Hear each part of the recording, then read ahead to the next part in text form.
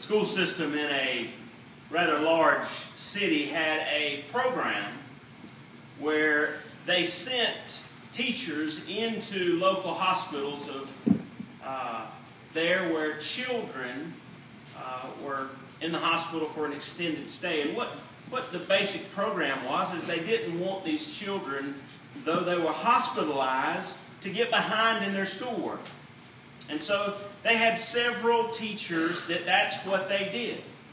They went to the main teacher and got homework and lessons, and that they would go to these hospitals throughout the city and teach these children while they were hospitalized for illnesses, where they were in the hospital for long periods of time. And this particular teacher in this program was assigned to visit this particular child who had been in the hospital for several weeks. She took the child's name and room number and did what she normally did. She talked to the child's regular class teacher, and the teacher said, "We're studying nouns and adverbs at this time," and she said, "I'd be grateful if you could help him to understand so that he doesn't fall too far behind." Well, the hospital program teacher went to see this boy. She had not gotten any information about why he was in the hospital or his condition. It was just that this child's in the hospital, he's going to be in the hospital for an extended period of time, and we need to start this program. Well, she walked in to this child's hospital room to find a child that had been severely burned and was in constant pain. She was shocked. She was upset. And she really, in the back of her mind, said, "Why in the world would the school system send me to this child's room to try to teach this child something when he's in so much pain?" And she almost got angry. But she did her job. She stammered her way through the lessons. She told the little boy, "I've been sent here by your school to help you with nouns and adverbs." She went through a few lessons.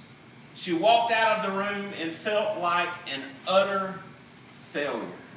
And she also, in the back of her mind, had this idea of, why in the world was I sent to this room?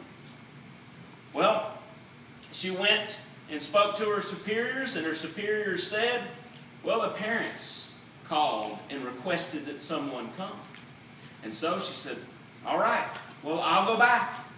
And so as she returned the next day, as she was walking in the hallway, a nurse approached her and said this, "What did you do to that boy?" Well, with the feelings that she had the previous day of being not accomplishing anything and of being a failure, she thought she must have done something wrong, and she began to apologize and try to explain to this nurse the program and how she had not been at all told his condition. But the nurse said, no, hold on. You don't understand what I mean." She said, "We've been worried about this little boy, but ever since yesterday, his whole attitude has changed. He is fighting. He's responding to treatment. And now it looks as if he has decided not to give up, but to live." Well, 2 weeks later, the little boy explained that he had completely given up hope until that teacher arrived. Everything changed when he came to the simple realization, and he expressed it this way: they wouldn't send a teacher to work on nouns and adverbs with a dying child, would they? And here's the thing that you and I have to realize: that God the Father would not send His one and only Son to this earth to suffer and die and yet be resurrected if there was no hope for us. If there was no hope for us. The story of Easter and the story of the resurrection answers the question of hope for all of us. The resurrection of Jesus is hope fulfilled. From prophecies in the Old Testament to the personal significance for all who surrender their lives to Christ, the resurrection is our story of hope. Witnesses confirm the resurrection as a demonstration of the power of God, and it is this same power that can bring salvation, that can bring hope to all who commit their lives to Jesus Christ. The resurrection is going to be our focus in the message today. I think it is so appropriate that we have already been able to experience and celebrate a baptism during this service, realizing that that is the symbolic memorial offered to Jesus Christ because of His resurrection. If you have your Bible, turn with me to Matthew 28. Matthew 28, I want us to look at the first 10 verses in Matthew chapter 28. This is an Easter message, but I think we should have Easter all year long, by the way. Any message that doesn't talk about Jesus and His life, His death, His resurrection is really not a message. So let's look at Matthew 28, verses 1 through 10.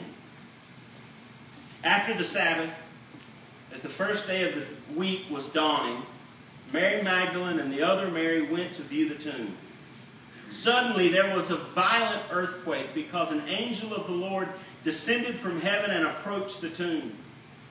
He rolled back the stone and was sitting on it. His appearance was like lightning, and his robe was as white as snow. The guards were so shaken from fear of him that they became like dead men. But the angel told the woman, "Do not be afraid, because I know you are looking for Jesus who was crucified. He is not here, for He has been resurrected just as He said. Come and see the place where He lay. Then go quickly and tell His disciples, He has been raised from the dead. In fact, He is going ahead of you to Galilee. You will see Him there. Listen, I have told you." And so departing quickly from the tomb with fear and great joy, they ran to tell the disciples the news. Just then, Jesus met them and said, "Good morning." They came up, took hold of His feet, and worshipped Him. Then Jesus told them, "Do not be afraid. Go and tell my brothers to leave for Galilee, and they will see me there." One of the latter moments, Benjamin Franklin actually penned his own epitaph. He didn't profess to be a born-again Christian. There's many who say he didn't even believe in God, but it seems that he must have been influenced by the Apostle Paul's teaching on the resurrection of the body. And here's what he wrote. The body of B. Franklin, printer like the cover of an old book, its contents torn out, the script of its lettering gone, lies here. Food for worms, but the work shall not be wholly lost. For it will, as he believed, appear once more in a new and more perfect edition, corrected and amended by the author. As we examine the resurrection of Jesus Christ, we must remember that it's His resurrection that is the model for the resurrection of those who have placed their full faith and trust in Jesus Christ. We, those who believe upon the Lord Jesus Christ, those who have placed their full faith and trust in Him, will be resurrected to live for eternity with Jesus Christ at His second coming. We can be resurrected only because He was resurrected. The rest of our time I want to point to 4 truths. 4 truths concerning the resurrection. And as I mentioned before we began this series of messages on the life and ministry of Jesus, that this was a back-to-school moment for us. This is a foundational series. This is a foundational message that brings us to the forefront of the most important event that has happened in the history of time. Jesus' resurrection. So I want us to look at 4 foundational truths. The first truth is this. It was prophesied in Scripture. The resurrection of Jesus Christ wasn't something that just happened. It was prophesied in Scripture. I don't know about you, but I am, the youngest brother in a family. I have 2 older brothers and I have a younger sister. But for 6 years, I was the baby. And I have 2 older brothers that beat me to a pulp. You would think that their baby brother they would take care of. But no, I was always the odd man out. And there were times when my mother would tell my brothers, one day he's going to be big enough and mean enough and get mad enough and he's going to get you.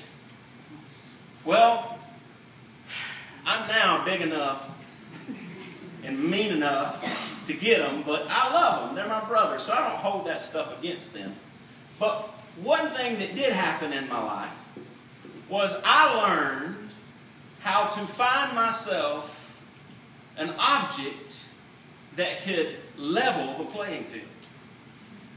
And so, there was a particular day where I went outside and my 2 brothers and their friends were wanting to damage some property, so they took a couple of my Tonka trucks and they were beating them to a pulp. I don't know why. I guess they just wanted to mess something up.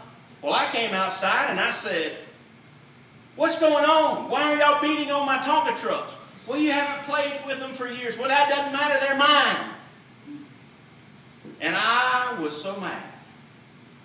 And one of the neighbors saw how mad I was, and he set down the baseball bat that he was using to beat up my Tonka truck. And I picked that baseball bat up, and my brother started running. And I slung it like a frisbee. Hit the back of my oldest brother, and he went down. He went down. Well, you know what happened then, right? I turned and ran to Mama. And those boys came back and told my mom what I did. And you know what she said? Come on, somebody tell me. "I told you so." Right? I told you so. There's something in us, and I think, in a sense, sometimes it's the sinful nature that loves to say, "I told you so." Folks, in this passage of Scripture that I just read, we find the great "I told you so" of Scripture. Look at verse 6. Verse 6. The angel said, "He is not here, for he has been resurrected." What? Just as he said. I told you so. All the world thought Jesus was done for. All the world thought they had rid themselves of this man who claimed to be the Son of God. And the angel said, I told you so. He predicted. Jesus predicted it. If you look back from the resurrection even to the Psalms, we can see and understand what David meant when he wrote in Psalm 16:10, for you will not abandon me. You will not allow your faithful one to see decay. Yes, Jesus suffered. Yes, Jesus was crucified. But he was resurrected on the third day. Scripture points to that. 2 weeks ago, I showed you a 14-page list of Old Testament prophecies concerning Jesus. And those prophecies pointed to everything from Jesus' heritage to his bodily resurrection on that first Easter morning. Jesus, even himself, spoke of his resurrection when he said in John 2:19, destroy this sanctuary and I will raise it up in 3 days. Now, when he said that, it was a bit of a controversy. Controversy because the people assumed that he was boasting that he could rebuild the temple in 3 days. But no, he was referring to his bodily resurrection. And in John's Gospel, John points out in chapter 2 that after the resurrections, the disciples remembered this passage. They remembered that Jesus had said he would rebuild the sanctuary. His sanctuary, his temple, the temple of the Holy Spirit. In today's culture, there is an unfortunate, association with prophecy. The commercialization of prophecy has watered down the subject in contemporary life. I remember as a child going to the local Piggly Wiggly with my mom. And as we would go through the aisle there to check out, they had all the juicy magazines, the ones talking about this is going to happen in the future and all this. And you could go by and you could see, and these magazines were talking about people that were predicting the future. They were mixing a little bit of the Bible with their crazy thoughts and ideas, just trying to sell a paper, a magazine. It has gotten to the point that when you try to speak about biblical prophecy, that people don't listen because there's so much noise out there about it. Folks,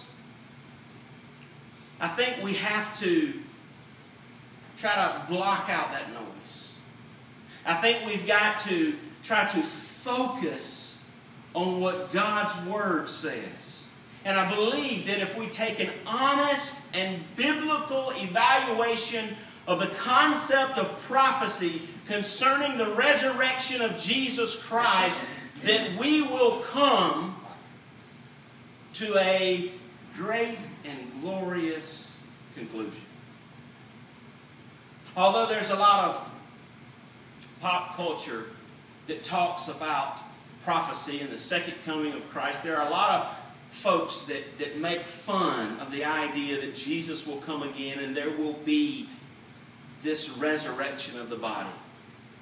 If you looked at the scholarly evidence surrounding the resurrection of Jesus Christ, if you looked and saw this evidence, you would see that it is drastic, it is overwhelming, and it is convincing to the neutral observer.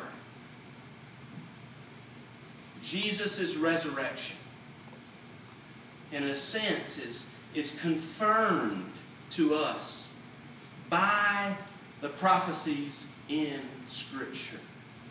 And we cannot take that for granted. The second truth is this. It was a demonstration of God's power.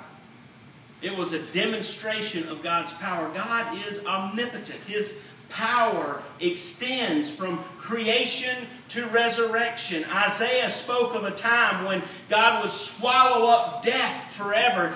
That takes power.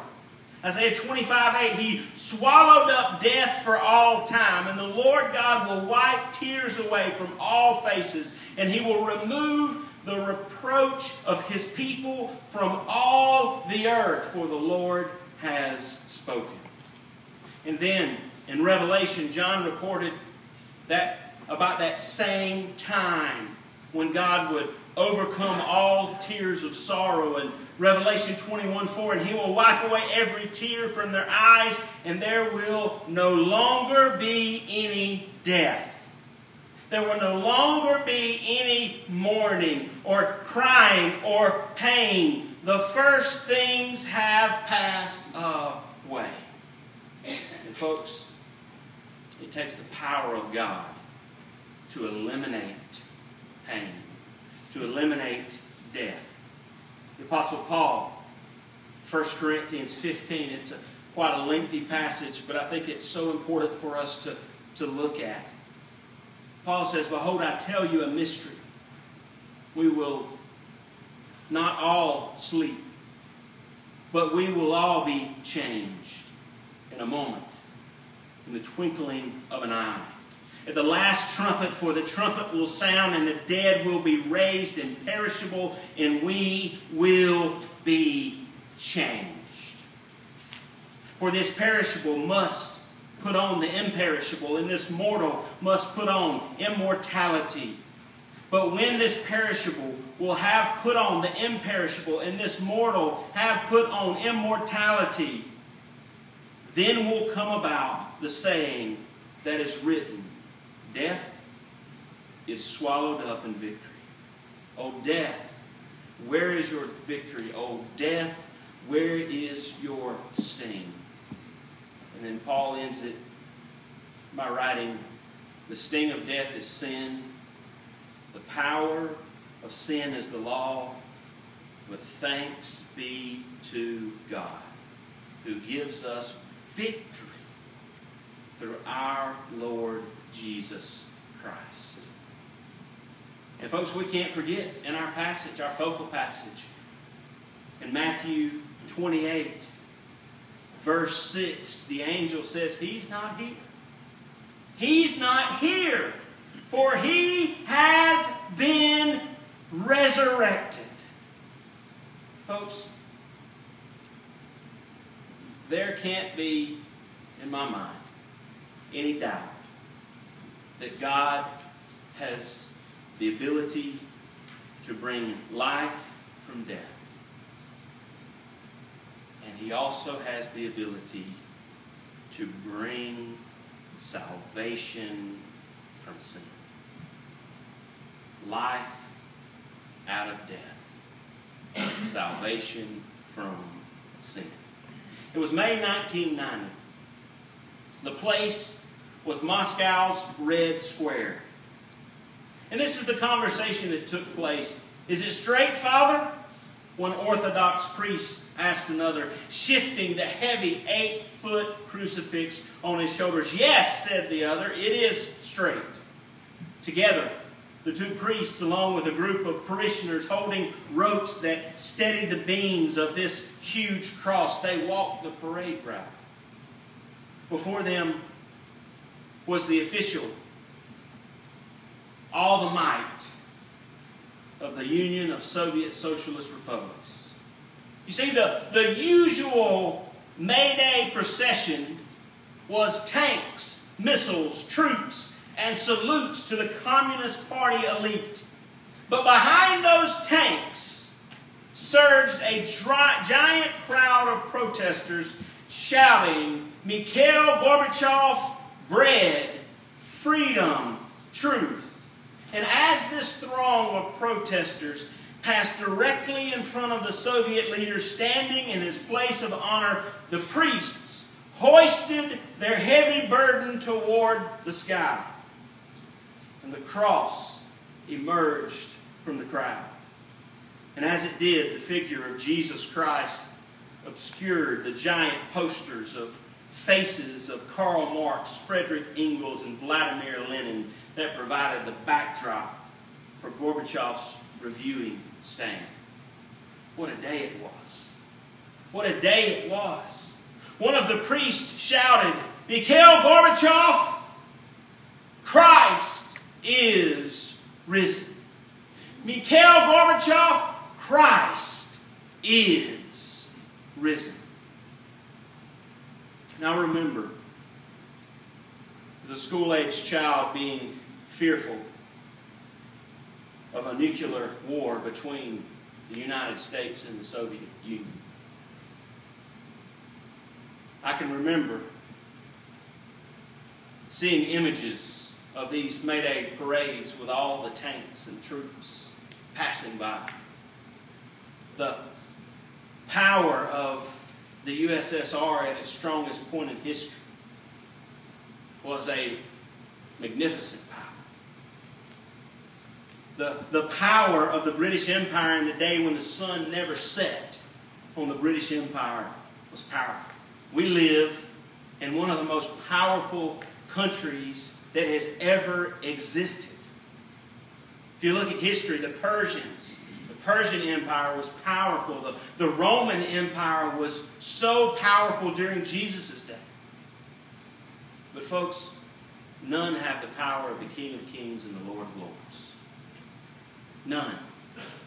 There's no kingdom on this earth that can even ever come close to having the power of the King of Kings and the Lord of Lords. It is interesting to me that Jesus started his earthly ministry by simply using the power of God to turn water to wine. And the culmination was that he raised himself from the dead. He raised himself from the dead. The resurrection was a demonstration of God's power. The next truth, it was confirmed by witnesses. It was confirmed by witnesses. You see, a court of law requires corroboration of testimony. What proof exists of the resurrection of Jesus Christ? First off, the testimony of the angel. The angel testified that Jesus was resurrected. Then we have the testimony of these women, Mary Magdalene and the other Mary. Verses 8 and 10 of Matthew 28. So departing quickly from the tomb with fear and great joy, they ran to tell his disciples the news. Just then Jesus met them and said, "Good morning." They came up, took hold of his feet, and worshipped him. Then Jesus told them, "Do not be afraid. Go and tell my brothers to leave for Galilee, and they will see me there." So the angel was a witness. These ladies, these women, were witnesses. Paul in 1 Corinthians 15 records witnesses of others, including himself, and listen, and another 500 brothers. 1 Corinthians 15, 4 through 6. And that he was buried. And that he was raised on the third day according to the Scriptures. And that he appeared to Cephas, then to the 12. After that he appeared to more than 500 brethren at one time, most of whom remain until now. But some have fallen asleep. Witnesses. There were eyewitnesses to the resurrection of Jesus Christ. Folks, whether you believe it or not, you and I are also witnesses. We are witnesses in that we are followers of Christ, and we can testify that he lives, as that hymn says, within our hearts. And folks, that's a testimony. It was prophesied in Scripture. It was a demonstration of God's power. It was confirmed by witnesses. The last truth. The last truth, and then I'll finish. It has personal significance. It has personal significance. You know, in school, why are we taught history? And some people say, because we don't want to necessarily let history repeat itself. But not all history is bad history. Why are we taught history? We're taught history to show the significance of it in our lives, in our present lives. That's why we're taught history. And that's an important truth regarding the resurrection of Jesus Christ. It has personal significance to us. To Mary Magdalene and the other Mary, Jesus said, "Do not be afraid." Those were the words He said, "Do not be afraid." Those were words of comfort, and they apply to all who are afraid of death. Jesus, who was found and is alive forevermore, conquered death for every child of God. And folks, that has enormous significance. Enormous significance. The reality that Jesus conquered death. He conquered spiritual death, which is eternal separation from God. He took the sting out of our physical death. Because of His resurrection, we also will share in that resurrection. In that our lives will not be in vain. In that we can have hope. And we don't have to be hopeless like the rest of the world that lives as if there's nothing else but this world. To those who have sorrow in their hearts for loved ones gone, God promises a time when tears and crying are no more. Because Jesus conquered death with His life, we no longer have to consider death an eternal time of separation. Because the resurrection of Jesus Christ. It has personal significance to those who follow Jesus. The resurrection is not just what we celebrate at Easter. The resurrection of Jesus offers hope to everyone. Some years ago, there was a submarine that sank.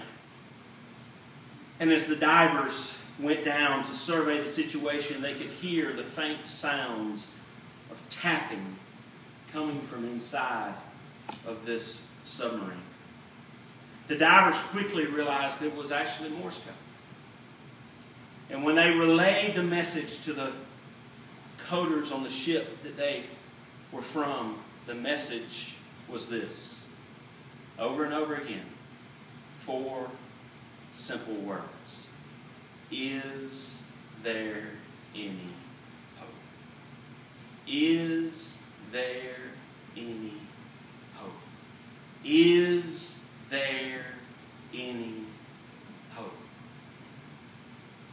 I don't think I have to tell you that we live in a world gone mad.